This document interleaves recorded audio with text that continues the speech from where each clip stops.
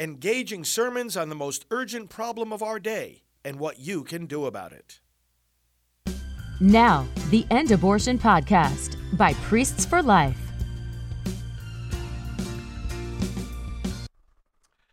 A reading from the Acts of the Apostles. There was an attempt in Iconium by both the Gentiles and the Jews, together with their leaders, to attack and stone Paul and Barnabas.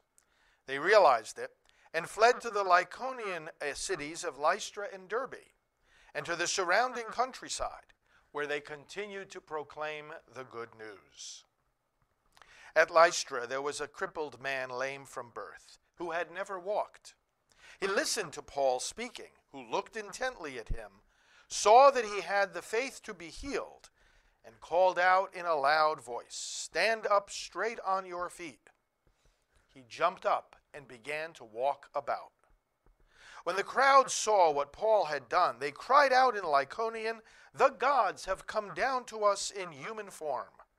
They called Barnabas Zeus and Paul Hermes, because he was the chief speaker. And the priest of Zeus, whose temple was at the entrance to the city, brought oxen and garlands to the gates, for he, together with the people, intended to offer sacrifice. The apostles, Barnabas and Paul, tore their garments when they heard this, and rushed out into the crowd, shouting, "Men, why are you doing this?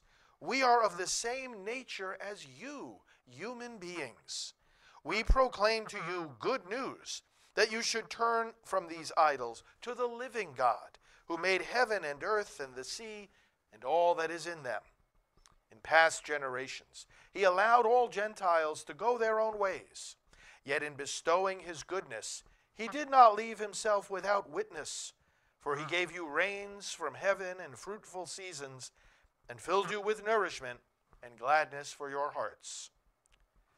Even with these words, they scarcely restrained the crowds from offering sacrifice to them. The word of the Lord. Thanks be to God. Not to us, O Lord, but to your name give the glory. Not to us, O Lord, but to your name give the glory. Not to us, O Lord, not to us, but to your name give glory. Because of your mercy, because of your truth, why should the pagans say, "Where is their God?" Not to us, O Lord, but to your name give the glory. Our God is in heaven. Whatever he wills, he does. Their idols are silver and gold, the handiwork of men. Not to us, O Lord, but to your name give the glory. May you be blessed by the Lord, who made heaven and earth. Heaven is the heaven of the Lord, but the earth he has given to the children of men. Not to us, O Lord, but to your name give the glory.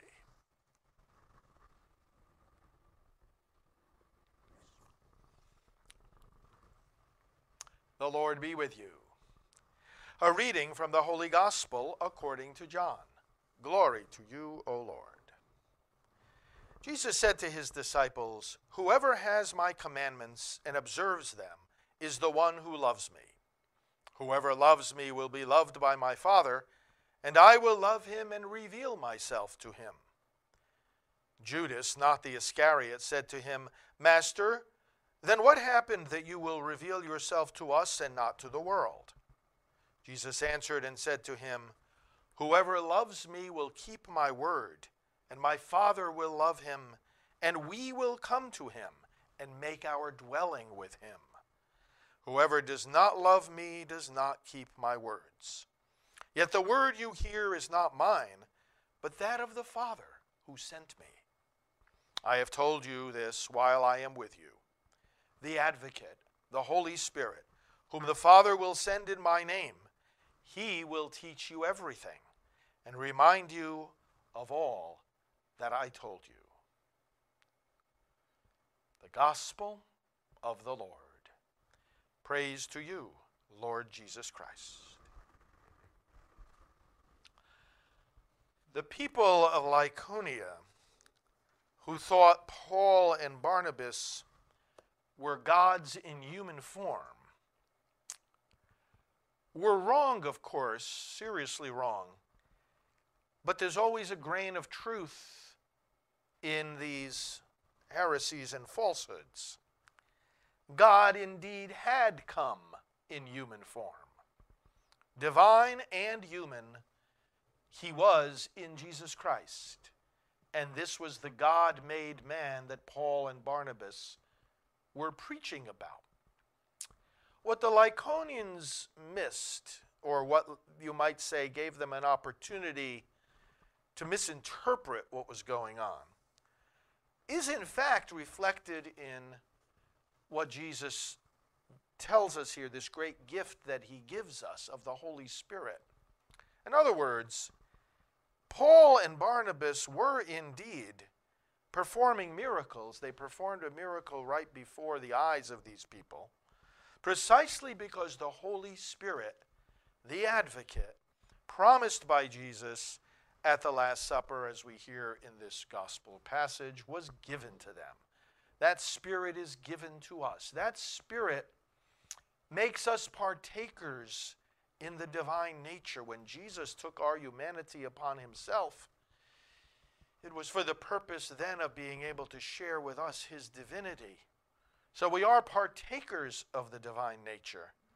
We remain human persons. Jesus was a divine person who had a human nature. We are human persons who have a human nature, but also share in the divine nature by baptism, by faith, by the Holy Spirit. And so the Holy Spirit fills us as he filled Paul and Barnabas, and we are able to do great works. We are able to make the world pay heed, make them indeed marvel at the signs and wonders that they see. But these are signs and wonders that are meant to lead people to worship Jesus, not to worship the messenger. And this indeed, Paul and Barnabas had to go out of their way to make clear to them.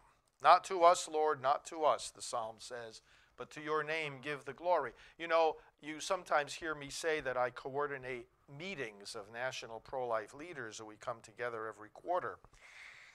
The name of our meeting is the 115 Forum. That's named after this Psalm 115, to set us on the path of humility. Not to us, O Lord, not to us, but to your name give the glory. That's Psalm 115.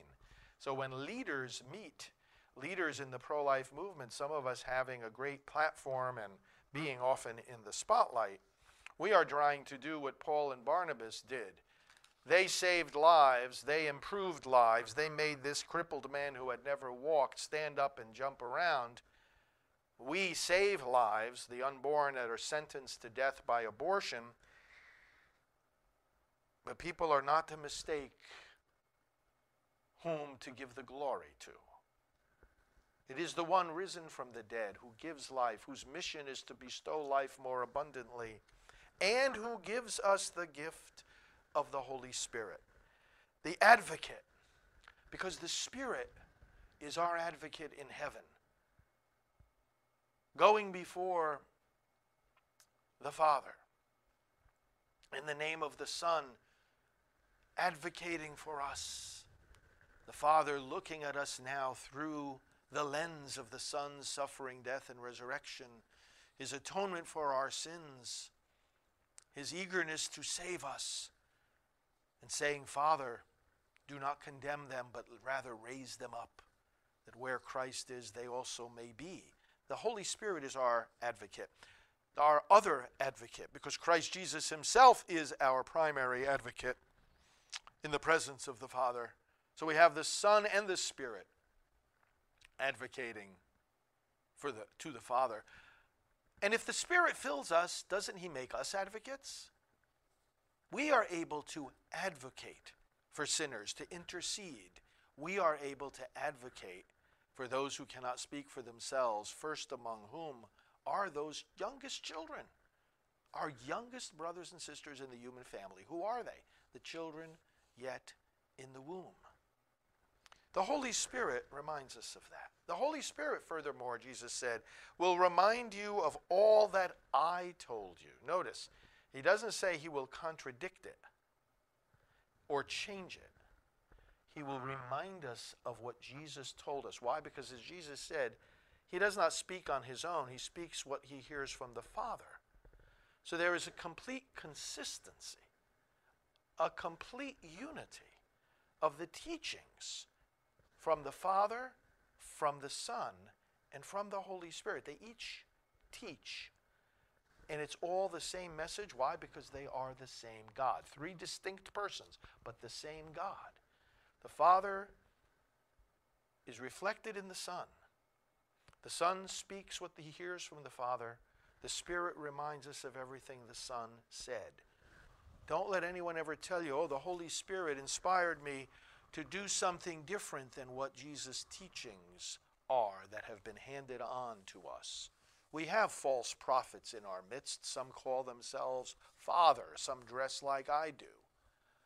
We have false prophets in our midst who are trying to jettison some aspects of the teaching that has been handed on to us, and even saying that it is silly to think that there is a teaching that has been handed on to us. False prophets, let them be anathema. Paul said, even if an angel from heaven appeared to preaching a different gospel, let him be anathema. The advocate, the Holy Spirit, whom the Father will send in my name, he proceeds from the Father and the Son, will teach you everything and remind you of all that I told you.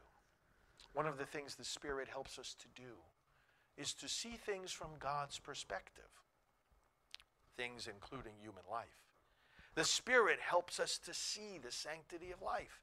The Spirit helps us to appreciate the dignity and value of the unborn and of everyone. The Holy Spirit makes us pro-life. He is the Creator. The Father, of course, is the Creator. The Son is the Creator. The Spirit is the Creator. Come, Holy Ghost, Creator blessed, we sing. You see, everything God does outside of himself is actually done by all three persons, again, because it's one power, one God. I recently wrote a prayer booklet, In the Power of His Spirit, invoking the Holy Spirit to end abortion. And these prayers bring out all these different aspects of the Holy Spirit and apply those teachings to our duty to protect the unborn. So he's Creator. He also illumines us, not only about the sanctity of life, he illumines our hearts and minds about our own sins. So those who are advocating abortion are sinning. The Holy Spirit will illumine them about their sins. Joe Biden, you are committing grave evil by advocating abortion. Nancy Pelosi, you are committing grave evil by advocating abortion. You need to invoke the Holy Spirit to show you your sin, to show you the evil that you're doing, to shut your mouth about how devout a Catholic you think you are, and to start opening your mouth for the sake of the vulnerable unborn children that you have been helping to destroy. This is what the Holy Spirit does. He enlightens our minds, he enlightens our hearts. He makes us realize that maybe something we said before was good, was okay, actually was evil and wrong, and helps us to turn around with that repentance in Greek, metanoia, a change of the mind, an about face. The Holy Spirit is about faces. When we're on the path of error and evil, he turns us around. Come, Holy Spirit. Thank you, Jesus, for giving us this gift, as we said in the opening prayer, as we make our way to our eternal destiny. The Lord gives us all kinds of gifts. Primary among them is the Holy Spirit. You know, in the Gospels, the Lord says, I want to give you gifts. What father, if his son asks for an egg, would give him a snake?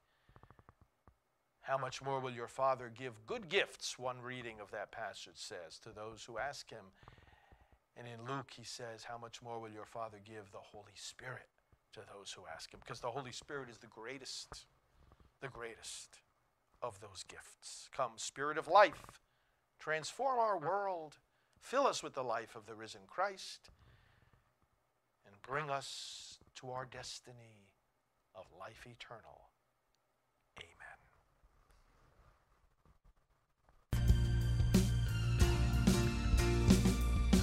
This has been the End Abortion Podcast. To learn more, to help end abortion, and to connect with us on social media, visit endabortion.net.